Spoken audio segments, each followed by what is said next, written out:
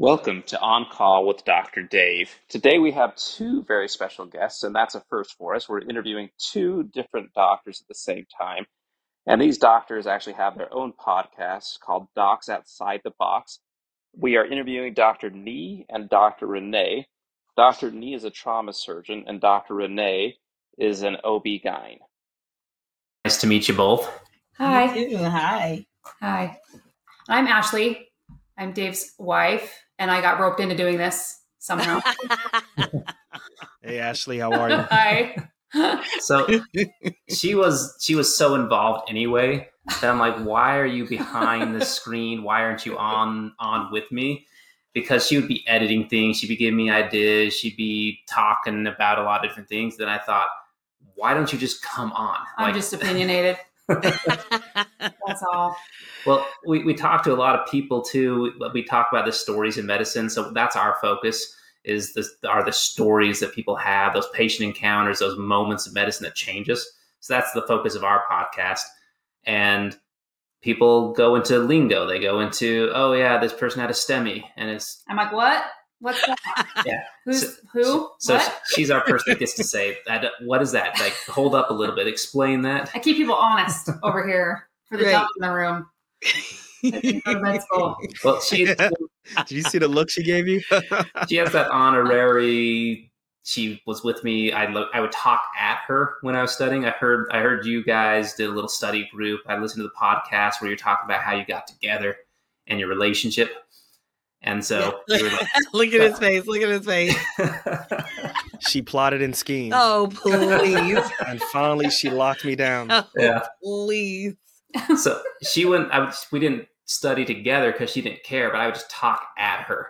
I would just be like, "Oh, did you know this? And did you hear this?" And so I just needed to say it to just lock into my mind. And so she had listened to me say a lot of stuff. I don't know what she retained, or she just let it go one ear out the other. She let her take the USMLE. And just see how well I do. Yeah, I got a 4-year degree in. Right. Well, and we had our first kid during medical school, so he's just like, I'm rocking him in the bouncy chair, and I would just be telling him like, "Hey, guess what? Gonorrhea is treated with like a penicillin, and if you're penicillin allergic, you desensitize because it's still the best option for you." It's actually syphilis. You got that question wrong, Dr. Dave. Well, I don't do a lot of that stuff anymore. He's from the neck up nowadays. That was during his neck down days. If anybody looks down, once somebody says I have and they look down, I'm like, I'm out. Right. Yeah, that's it. You had me going because I was like, oh yeah, really? Okay, yeah. Well, I'm the OBGYN in the room, so I better know the answer to that. Yeah. Those are the interesting situations in the ER where I'd have a couple in the room and one of them's all of a sudden like, well, that's gonorrhea. And I'd be like, do you know about this? And yeah, I always loved the OB stories were always fun. Like the pregnant teenagers that were virgins. And then all of a sudden you're like, well, you're pregnant. And then they can't remember which guy it is. And their mom's freaking out that she's trying to think who the dad could be. I'm like, you were a virgin 5 minutes ago, and now you don't know who the dad might be. Like, my name is Mary.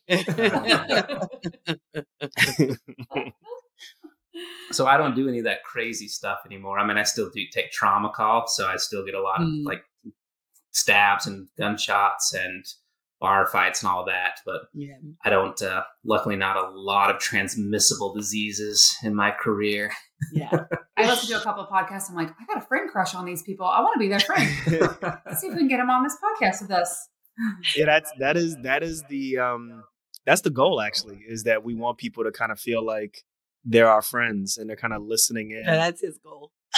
Yeah. That's how I feel when I listen to other people's podcasts. Is I feel like I get a window into their life, and depending on how conversational they are, you kind of feel like they're like your virtual friends, and I like that, know, and, especially when I first started listening to podcasts early on, you feel like you have a relationship with them. Mm-hmm. And so, yeah, like I definitely get what you're saying. And when we were living in central Pennsylvania, that was 3 years ago. 3 years ago. Almost 4 years ago. It's a very isolated area, and we just would listen to a ton of podcasts. The ones that I would really like are the podcasts where it was very conversational. But yeah, that's the whole point, I think, is, with podcasting, you spend sometimes 30 minutes to 45 minutes per episode just listening to people. Yeah. For us, it's sometimes even couples therapy. Was hearing that you have, you've done a book and you're doing teaching and I think like med school prep or something like that as well. Yeah. Yeah. Mm-hmm. Yeah. So I've always had a creative outlet. Like during medical school, I've started writing a fantasy book, and now I design cakes on the side, or like I need something artistic to make myself happy.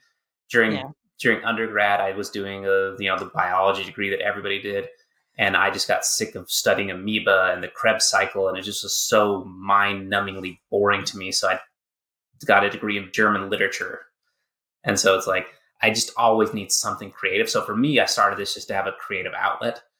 Now, that's not the whole, obviously, because we're not evolved yet, the whole reason we wanted to have you guys on is because I do want to hear your stories. I want to hear about, like the crazy patient story, or when you were locum. We've never talked to somebody that locum, just showing up in a situation, be like, hey, here are patients, like, take care of them. You're just like, yeah, okay. Yeah.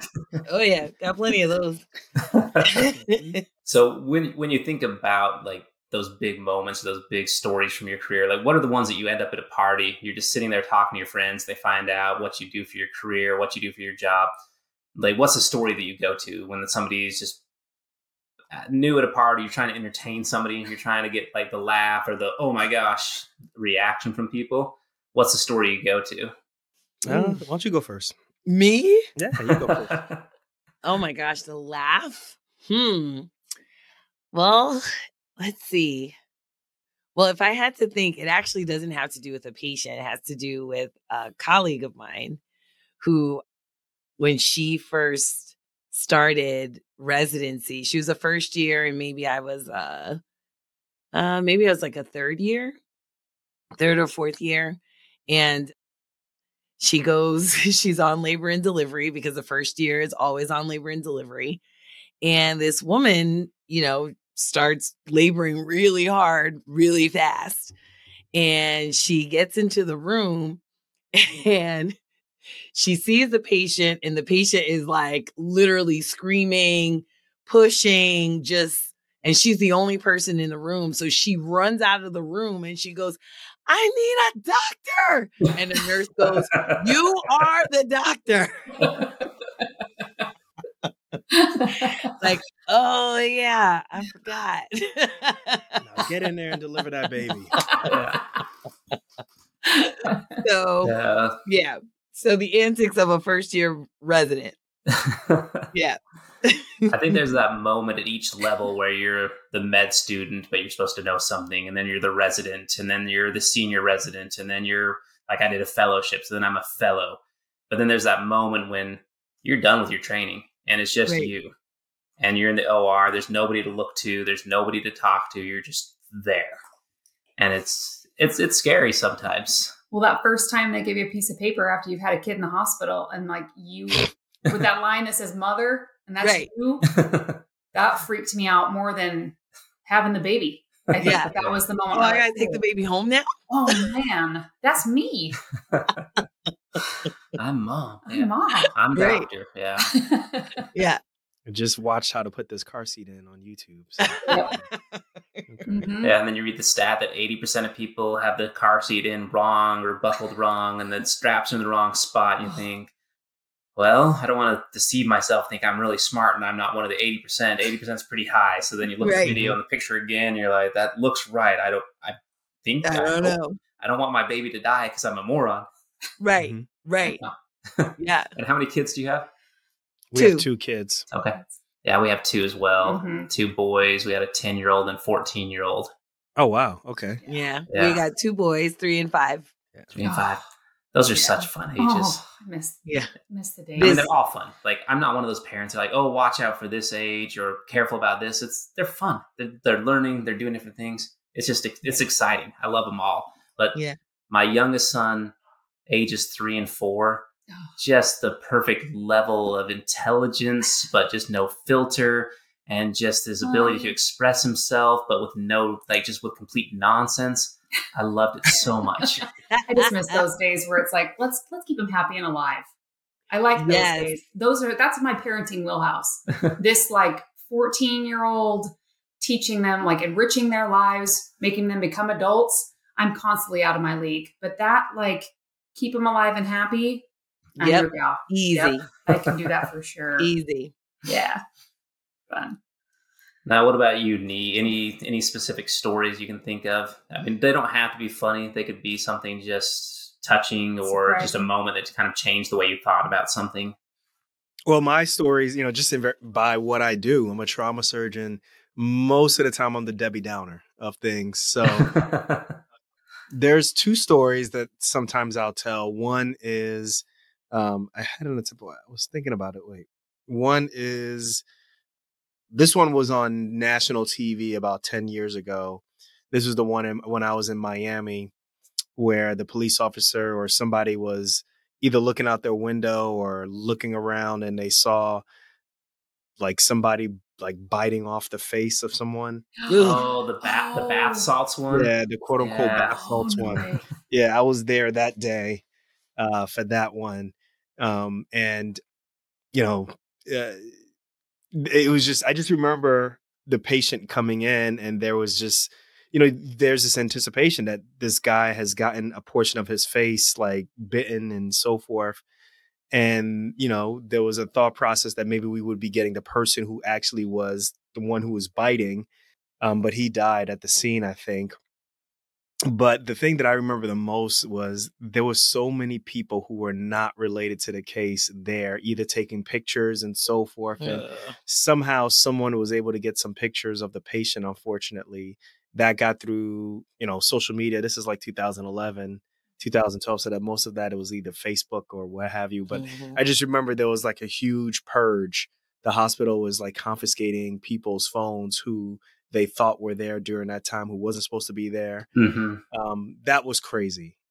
Just to kind of be around that whole experience or notion that someone would get their entire face bitten off. And the way how I had it described to me was, like almost take an eraser and basically erase this portion, their eyes, their nose, and kind of just like their, from, their mouth downwards, it's what you can see.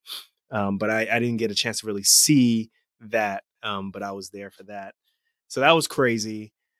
And then, I invariably, because of what I do, even with surgery, general surgery, I see the things that people stick up in places that they can't get back out, and the worst thing I saw was a candle that was about this long. Oh, that's way too long. Yeah. So for people who are listening, we're talking about, I'd say the size of a 12-inch ruler, That's even longer. Yeah. And this guy came in after, about a day and a half of abdominal pain, which is the worst thing you can do, after he couldn't find it. Usually, if it gets stuck up there, you want to go into the hospital ASAP to see if they can find it. But he was like, this will pass. That's what his thoughts were. And after a day and a half, your face right now.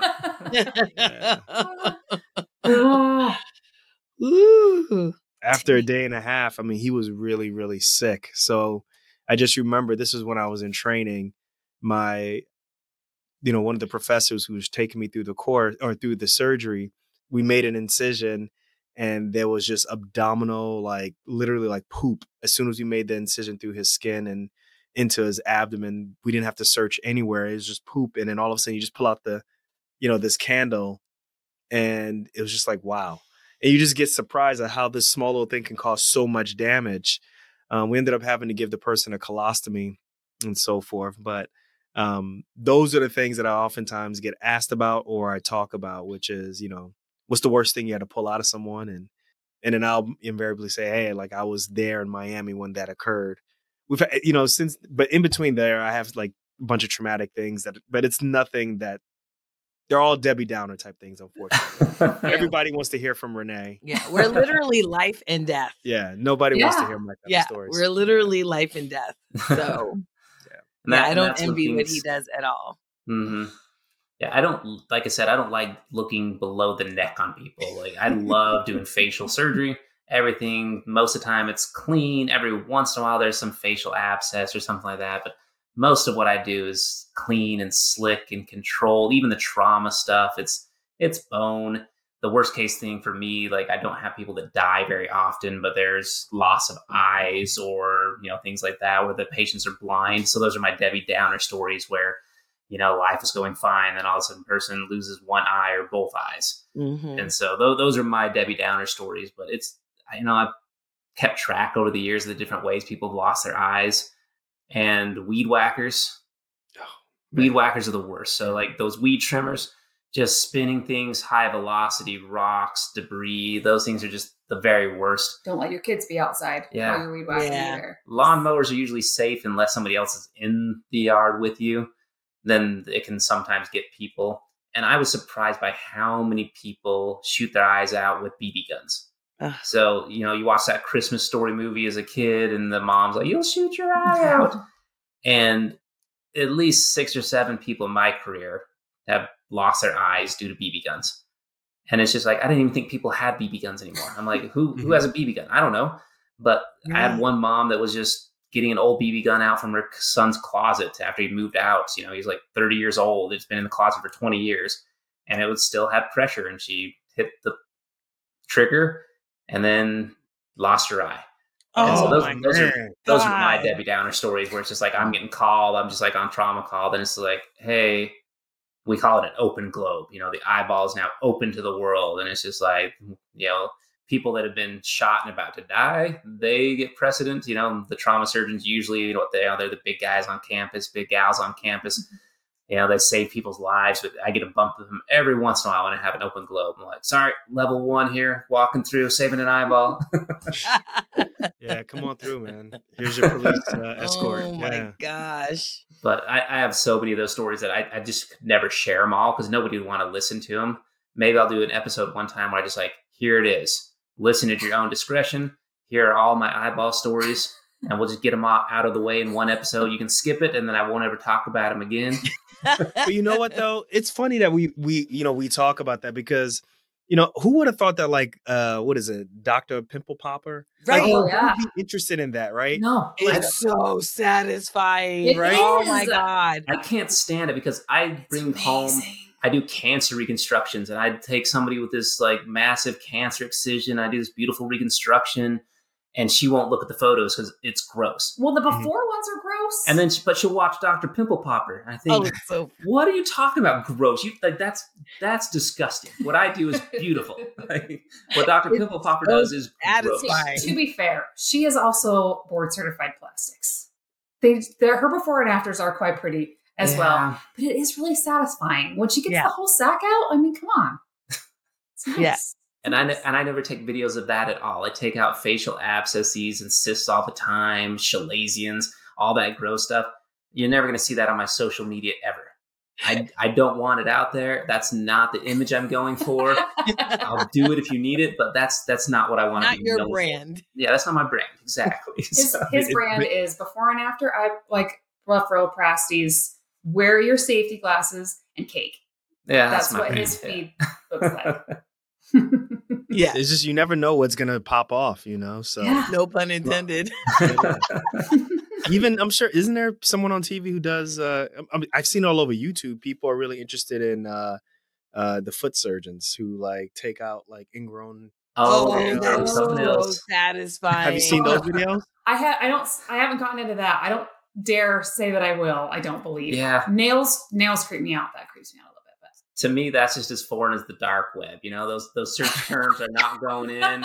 I don't want to see it. So you probably like, well, how's that end up on your algorithm, Nee? Like, I don't know why it's ending up on my algorithm, but it's just there. I'm not telling you what I'm watching. It's just the gateway video to all the other ones. Yeah.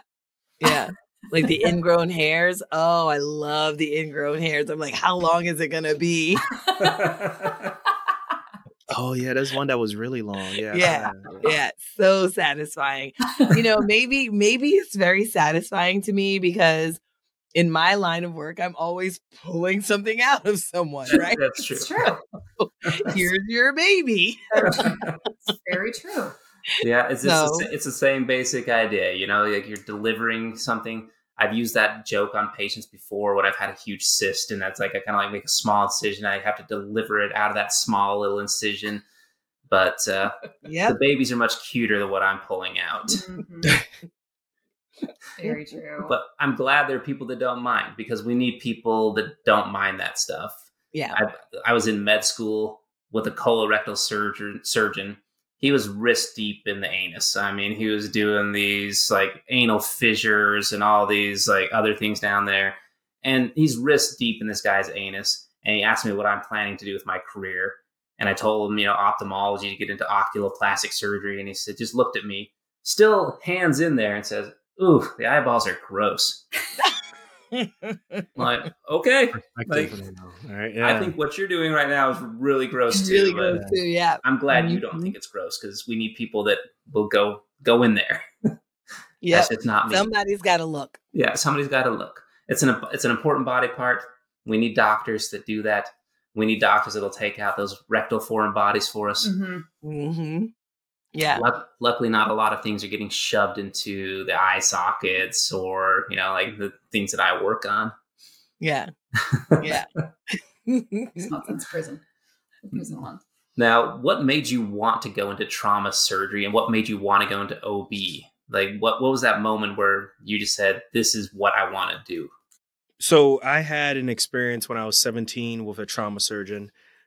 I was at this summer program for the college that I was going to. They had a little pre-matriculation program. So if you went there, several weeks in advance, you can get acclimated to the campus. You can, make some friends, and then you can get some easy college credits. So I did that. And at the end, they had like a barbecue. And at the barbecue, there were alumni of the program or alumni of the school. And at this program, one of the alumni was a trauma surgeon who worked at a hospital that was like 10, 15 minutes bus ride from where I lived. So I remember running to him and I said, "Hey, Dr. Jordan, Dr. Garrison, listen, like I know I'm only 17, but I really want to be a doctor. Is there any way that I can shadow you?" And he said, "Yeah, you can shadow me." And, he gave me his card, and I called him back, and like, this is like a week later, but like 2 weeks before actual school started, he let me follow him. And I just remember like him and my parents like talked for like a quick second. He said, "Yeah, come back around like 11 o'clock, come pick him up and go from there." And then as we're walking towards this is in the parking lot.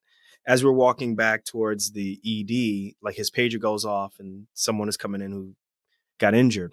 So he says, "Just sit in the corner and just watch what I do."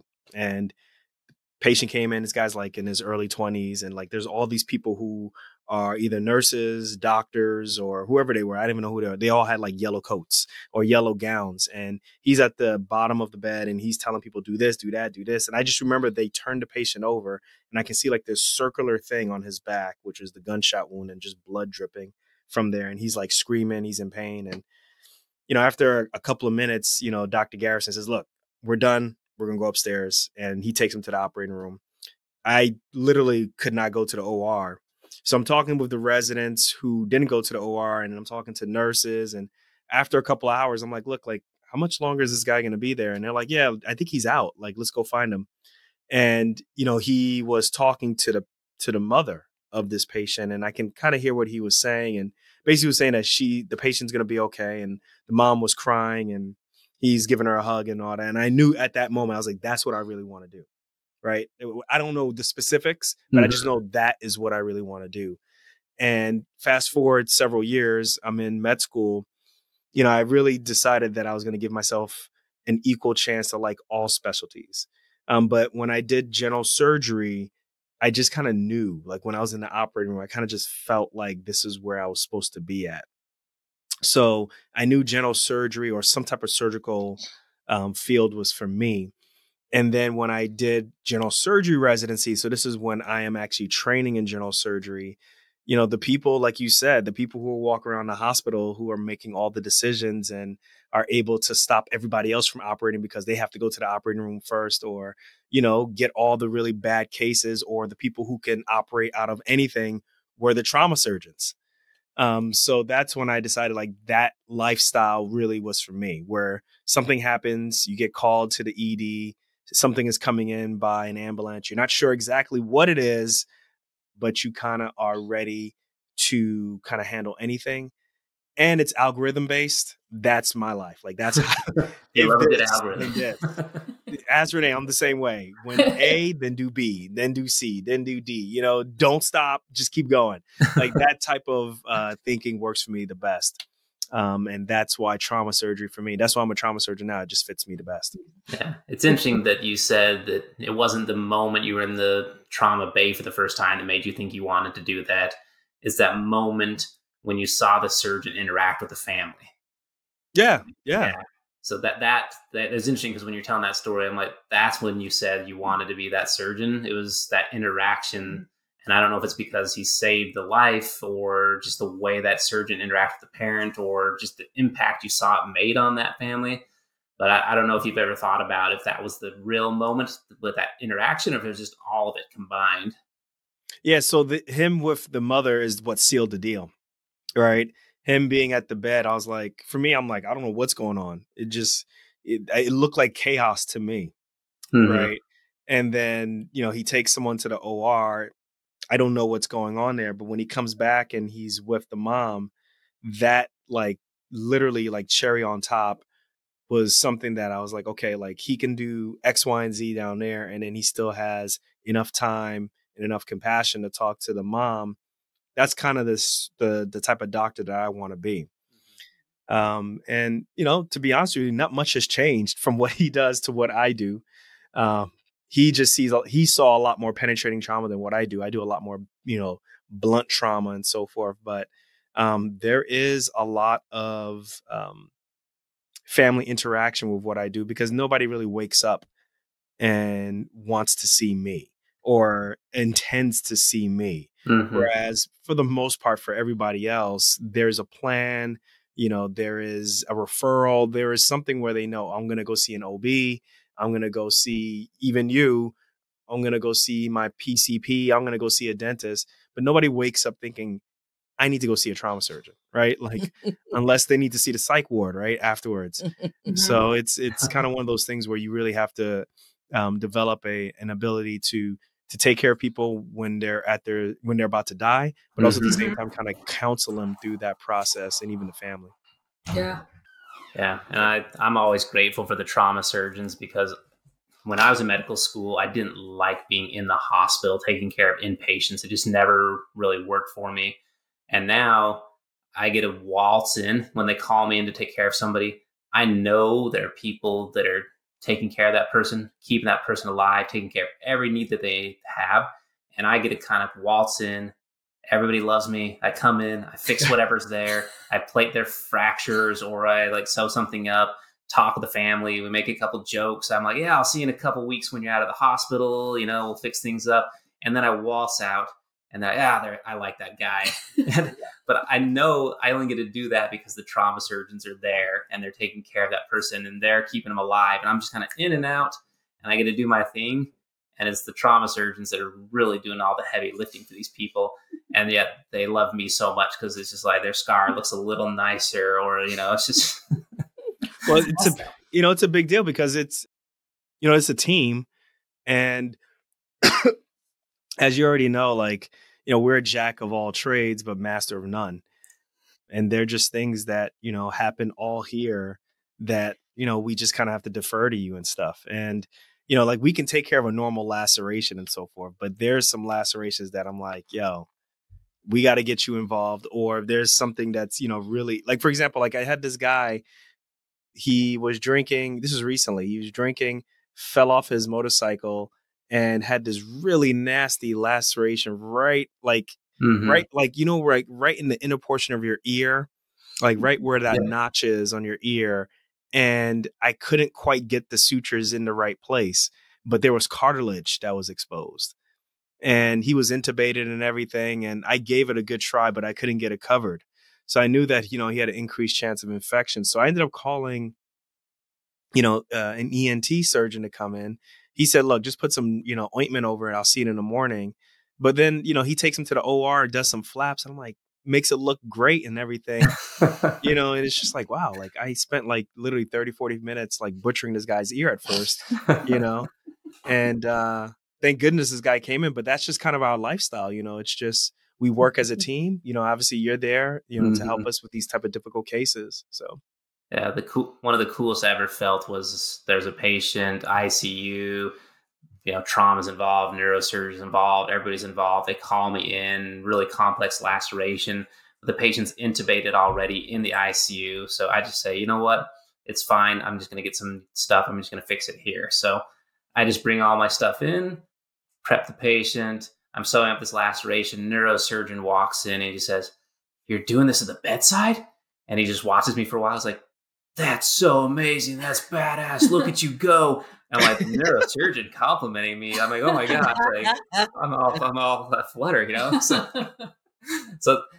just that little moment just made me feel like so good. It's just like, for me, it was just what I do. And for him, it's just something he doesn't get to see. And I love scrubbing in with other surgeons when I have a combined case of neurosurgery and I'm watching them do something. I'm like, oh my gosh, that is just amazing what you can do. Or the trauma surgeons, going into the abdomen. I'm like, holy crap, look at all that stuff. And to me, it's all just, I'm amazed by what everybody does. And so I love those combo cases because I'm in awe of the skills. And we all start at the same place. We all go to medical school. We all do those same rotations. And then residency, we start to kind of, even in med school, we start to differentiate a little bit. Then residencies, we all just branch out in these different fields. And it's amazing what all comes together. Yeah. Love it. And then what about you, Renee? What sparked the OB bug for you? Well, that was like the last thing I wanted to do. And I want to just, let you guys know that Nee gave you the polished version of his story. Very polished. Because when he came into medical school, he was actually interested in OB. He was the OB club's first year representative. Babies don't follow an algorithm, man. Yeah, exactly. Do that. That probably threw a wrench into all of that. Right. Exactly. Right. That was the monkey wrench. So had to put the babies by the wayside. But for me, OB was actually the last thing I wanted to do. I came in wanting to be a pediatrician. And then, as I was doing, I think when I got into my second year of medical school, I solidified that I wanted to be a pediatric endocrinologist. Okay. I really liked endocrinology. And so I figured I like kids. I like endocrinology. I'll take care of their hormones, no big deal. And I actually did a third year elective in pediatric endocrinology. And I really enjoyed it. It was ambulatory care. I really enjoyed it. But I also did a general pediatric rotation, which I absolutely hated. I hated this. Renee rotation. hates the kids. I didn't hate the kids. I didn't even hate the parents. You know how people go, "Oh no, it's not the kids, it's the parents." I'm like, that was me. That was Sam. Yeah. The parents. I was like, I don't even hate the parents. I just hate the medicine of pediatrics. It was boring. It was just like, so wait, I have to go through 3 years of this before I get to endocrinology. I'm going to jump out the window. Like, there's no way that I can do this. And so I did my pediatric rotation. I think it was in the wintertime, maybe around March or so. Decided I hated it. And I was like, well, I don't know what I'm going to do because I don't like anything else. And I hadn't done my OB rotation yet. It was the last rotation of my third year, which, Yep. Crunch time. You probably should know what you want to do by the last rotation of your third year. And I go into OB and I remember saying to him, I'm going to hate this. I don't want to be looking at that all day. I'm going to hate this. I got to my OB rotation and we got onto labor and delivery, delivered the first baby. The father actually almost passed out. And, he was obviously excited, but I was excited as well. And I was like, man, this is kind of cool. So we do a normal vaginal delivery first. Then we go in, do a C-section. And I'm like, oh man, this is really cool. Then we leave the hospital. We go to the office. We do a ton of just well women visits, OB visits, a few office procedures. And what I didn't realize at the time was, one, the versatility within OB, but two, I also didn't realize how much I liked versatility and how much I liked using my hands. I thought I was going to be one of those doctors who just uses, her brain, like, I am, and I guess family medicine to an extent as well. They kind of do some, some procedures here and there. But I really thought it was going to be me basically, just with the mental mathing all the time, and then coming to the patient and going, okay, here's my thought. And that's kind of what pediatrics was for me as well. It was just like this mental mathing all the time, not much in terms of procedures. And I hated it. I felt like I was dawdling, like I wasn't doing anything. It was just very boring to me. So that's how I landed on OB. At one point, I thought maybe I would go into reproductive endocrinology. But once I finished residency, I was like, that's enough training. I'm done. I can't do this anymore. I had no choice but to do my fellowship because, similar to you, so to roll back a little bit, I went to medical school for one purpose and one purpose only, to be a neurosurgeon. If you met me in high school, if you met me at any time in my life leading up to it, Dave was going to be a neurosurgeon. That was my one goal in life. So my neurosurgery rotation was near the end of third year so that I'd be the most polished, so I'd be ready to go. And all through third year, there's these little clues. I didn't like being in the hospital. I didn't like all the regular, like rounding up patients, the ICU, inpatient medicine, the hierarchy of it all. Just none of that worked for me. But that was my goal. So head down, just plow ahead. You have a goal, don't deviate. And so I did my neurosurgery rotation. I'm getting my letters of recommendation. I'm getting my application together. And then just every moment of that rotation was like just people saying, you shouldn't do this. The chief of neurosurgery, it's like, you don't seem like the regular guy that does neurosurgery. The chief resident, dude, I don't know my kid. It's funny, we have kids the same age. Yeah, I never see my kid. I wish I could. Just all these things, like every little thing was telling me, this is not for you. But I just kept my head down and was going for it. And then I finished and I thought, I can't do it. And then I had this identity crisis because Dave's a neurosurgeon. Before I was even a neurosurgeon, mentally I was a neurosurgeon. Right. And so I didn't even have a plan at the end of third year. At least you hit OB-GYN at the end of third year. And so I go into fourth year. Applications are coming due. People need to know what they're doing. And I'm just lost floating. I'd had a goal for 14 years and it was just blown up. And then I'm like, I got to do something. I still wanted to be a surgeon. So I was looking like ortho trauma, maybe ENT. But I liked OB.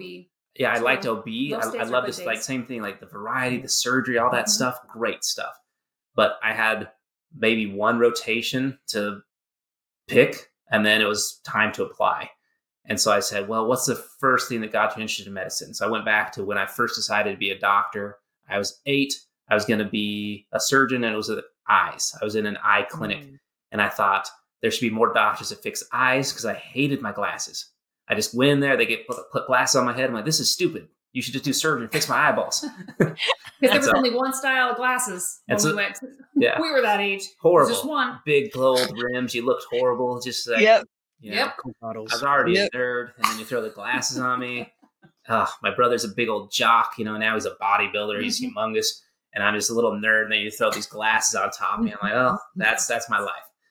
But that's the first moment I thought, I can be a surgeon. And so I'm like, okay, that's the first thing that sparked your love of medicine. Let's give that a try. So I did an ophthalmology rotation for the first rotation of fourth year. And it was an outpatient one because I was just going to give it a try. I wasn't going to do it at the academic center. Give it a try.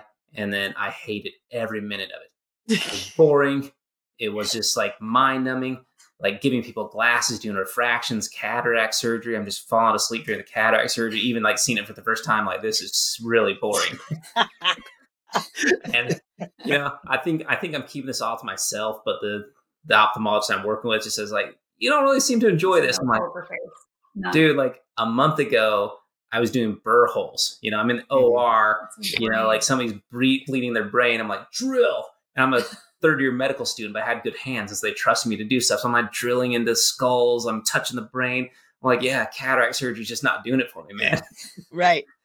And so he set me up with all the other specialties in ophthalmology, and just every one was worse than the last. Glaucoma was horrendous. Retina surgery was horrible. Like anterior segment stuff, I hated every one. And so I'm like, well, now what? One more rotation you have to apply. What are you going to do? And then the last 2 days of that rotation, oculoplastics. We did a floor fracture repairs. This guy had a trauma, got punched in the face. We're repairing a fracture. So all of a sudden I'm like, oh, wow, this is bone stuff, little trauma. We did a cancer reconstruction from somebody that had like a basal cell on their eyelid, did a couple ptosis repairs. And then he tells me about when he's on call and he goes in, takes care of like zygomatical facial fractures, Lafort fractures, all these like intricate surgeries, deep orbital tumors, optic nerve surgeries that are similar to like the neurosurgery. And then I do a clinic day with him, and he's injecting some Botox and some filler, and it's all just pleasant and happy. And I'm thinking, this is your life. I'm like, this is cool. The variety, but the surgery and the hands-on. So those 2 days, I'm like, I'm doing it. And I'm like, but I have to do 3 years of ophthalmology. That's what I was about to ask. I was Right. like, you got to do opto. That sounded horrible, but it's You felt like me and Peds. It just hit. Yeah, I was like, how am I going to survive 3 years of this? I'm like, well, you if you want this, this is how you get there. And so I just made up my mind. I'm doing it. But ophthalmology, one, it's difficult to get into. And then oculoplastics, the match rate for the subspecialty is about 25% on average. So there's a 1 in 4 chance I'm getting the fellowship that I want even after all this. And so I'm just like, well, it's what I want to do. So I did 3 years of ophthalmology. I smiled my way through those cataract surgeries. I spun those little dials and gave people their little glasses. But How about now? Oh, there's the worst. It was rocky. And then I had 4 months of oculoplastics in that. And then anytime I could, if they were short a resident or they needed something else, I'd step in. If I finished up early, I'd go do some oculoplastics, and then got the fellowship that I really wanted, got to do what I wanted. But just 2 days changed it all. Just that, 1 day and 2 days. And I'd already given up on the specialty, and I'm glad I stuck through it. But yeah, I did not like ophthalmology, which is funny because I'm an ophthalmologist. Right. The pressure of that match day in fellowship was unreal. Was unreal. That's more so than any. That's a different match, right?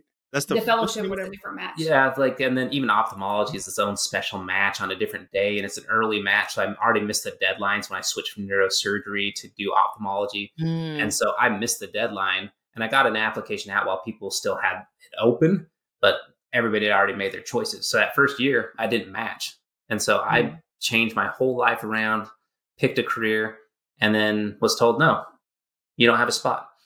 And so that was another identity crisis. That was another moment of, what did I do? I should have just stuck with neurosurgery. You had good letters. People liked you. And now you have nothing. And I just said, well, I think I have good applications. So I applied again. But then I had a gap year. So I did research in pulmonary emboli with like machine, like some learning stuff where algorithms would help people in the ER make appropriate decisions on ordering CTAs. So they paid decent. Paid decent. And so, but for a year, my whole future was just in flux. I don't know what I'm going to do. That's one thing about medicine that I think the general public has no clue about. And did you do a couples match? Oh no. Oh yeah. Listen to the last episode. Okay. I was going to say y'all were apart, didn't you? But even that, like, you guys were in a relationship and you had to just apply and hopefully get in. And I have a friend right now, he just finished medical school and he tried to do a couples match for 2 competitive fellowships and they didn't get it. And so nobody wanted both of them at the same place. And so it was either you go someplace separate or one of you changes your career. Right. Yeah, that's that part of medicine. I think the general public has no clue about.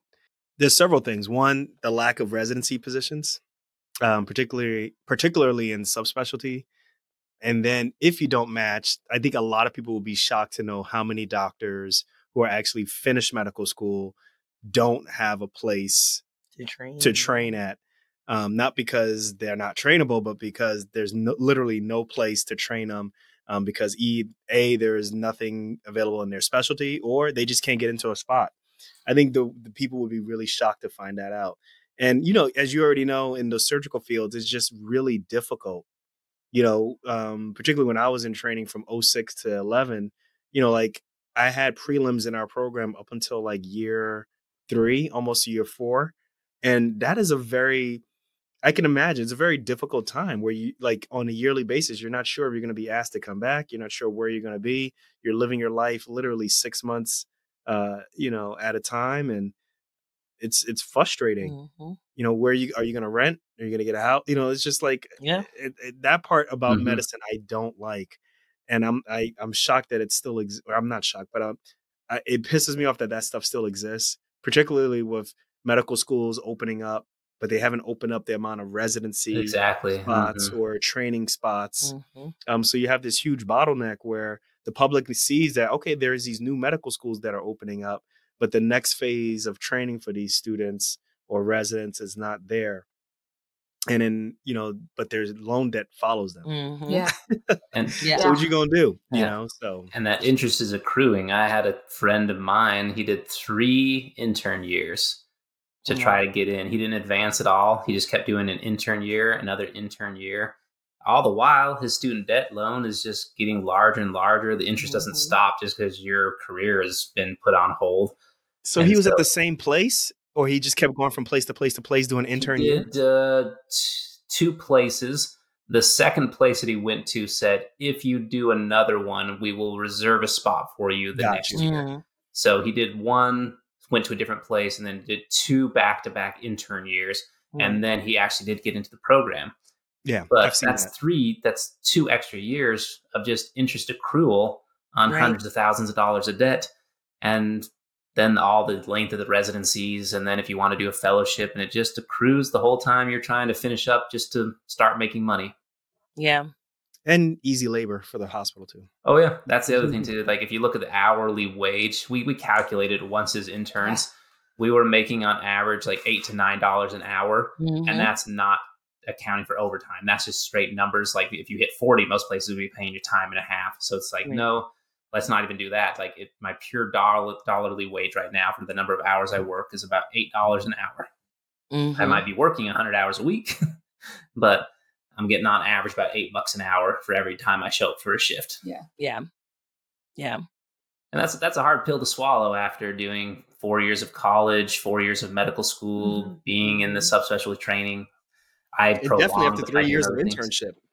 It's just like, damn, how long am I going to keep doing this? Yeah. Yeah. And there's no guarantee at the end either. Right.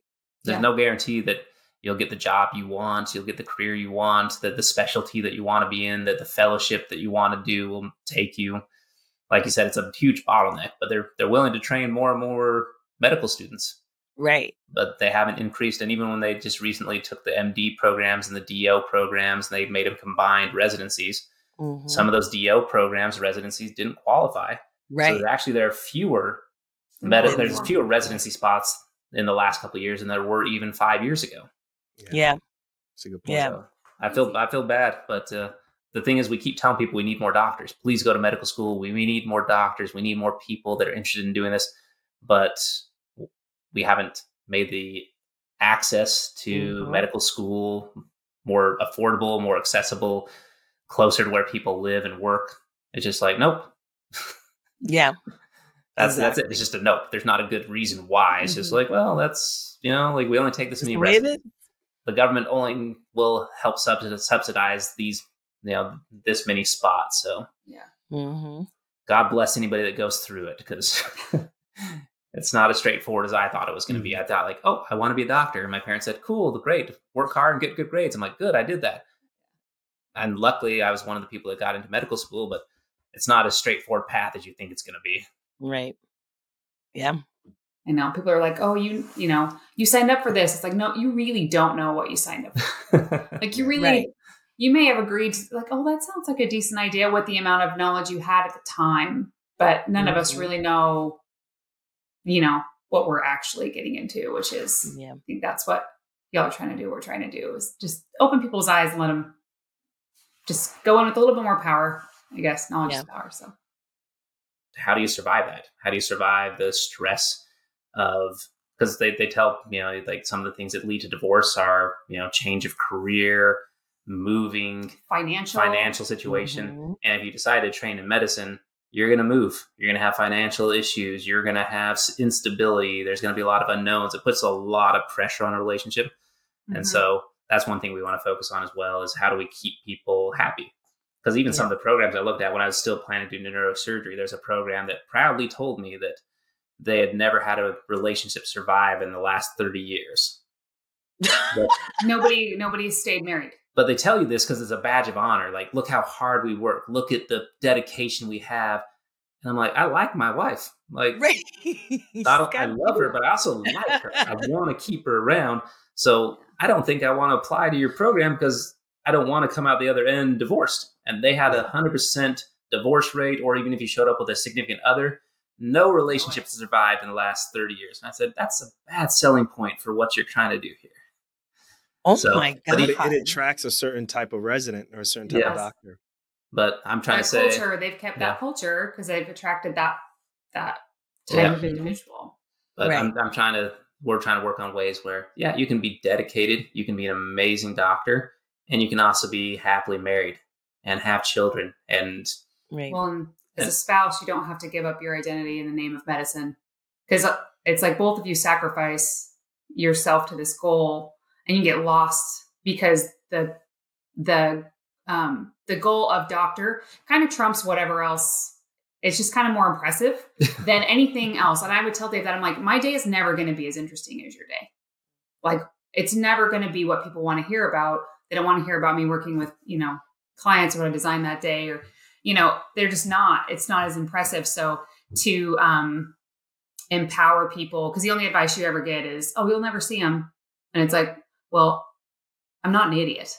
Like, I'm going to be busy, but how do you survive like multiple financial problems, multiple moves, multiple disappointments in career, and also your spouse has no control over their schedule either. So how do you wrap your mind around all of that and have, and still not take it out on this person that's living with you, right?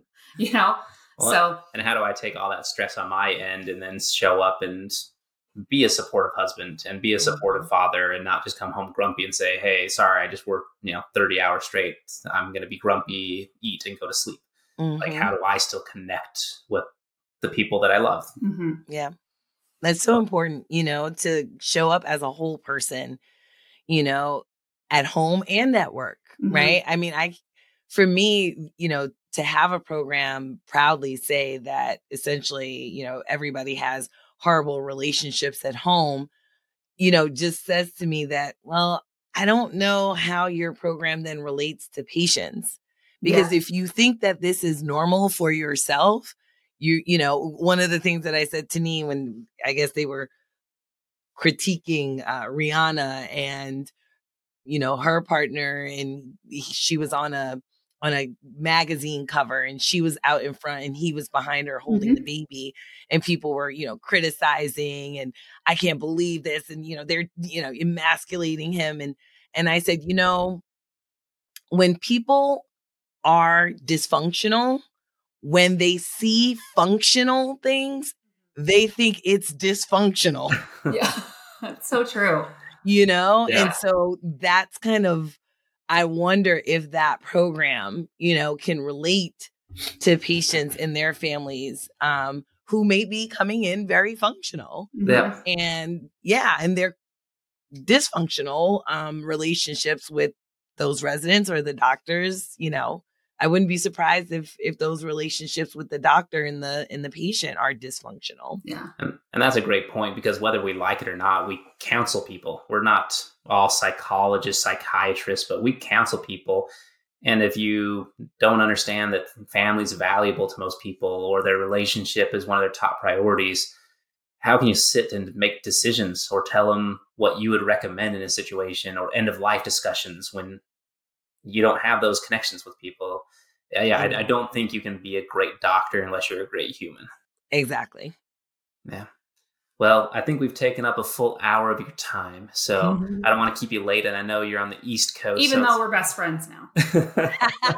Take up any Totally. it's late where you are, and you've got littles, and you have a lot on your plate with careers and kids. So I appreciate you coming on, both of you. I love what you're doing. I'm working on the things that you're talking about as well. I've kept my head down for so many years just to push through it, and I'm finally coming up and saying, oh, like I need to take control of my finances. They're not just going to just magically improve just because I make money. They don't just the debt doesn't disappear just because money's coming in. It just keeps disappearing unless I grab it and force it to go where I want it to. Right. So I appreciate what you are doing, and I'll listen to your podcast and also your advice about just letting this kind of evolve to what it's supposed to be. Yeah. And I'll figure out what that is. Thank you both for having us on the show. Yeah, we really appreciate it. Definitely appreciate it. Well, thank you so much. Yeah. Thank you for your time. Hi, this is Dr. Dave. Thank you so much for listening to this week's episode. Please rate, review, and share this episode so that we can continue to get you more stories in the future.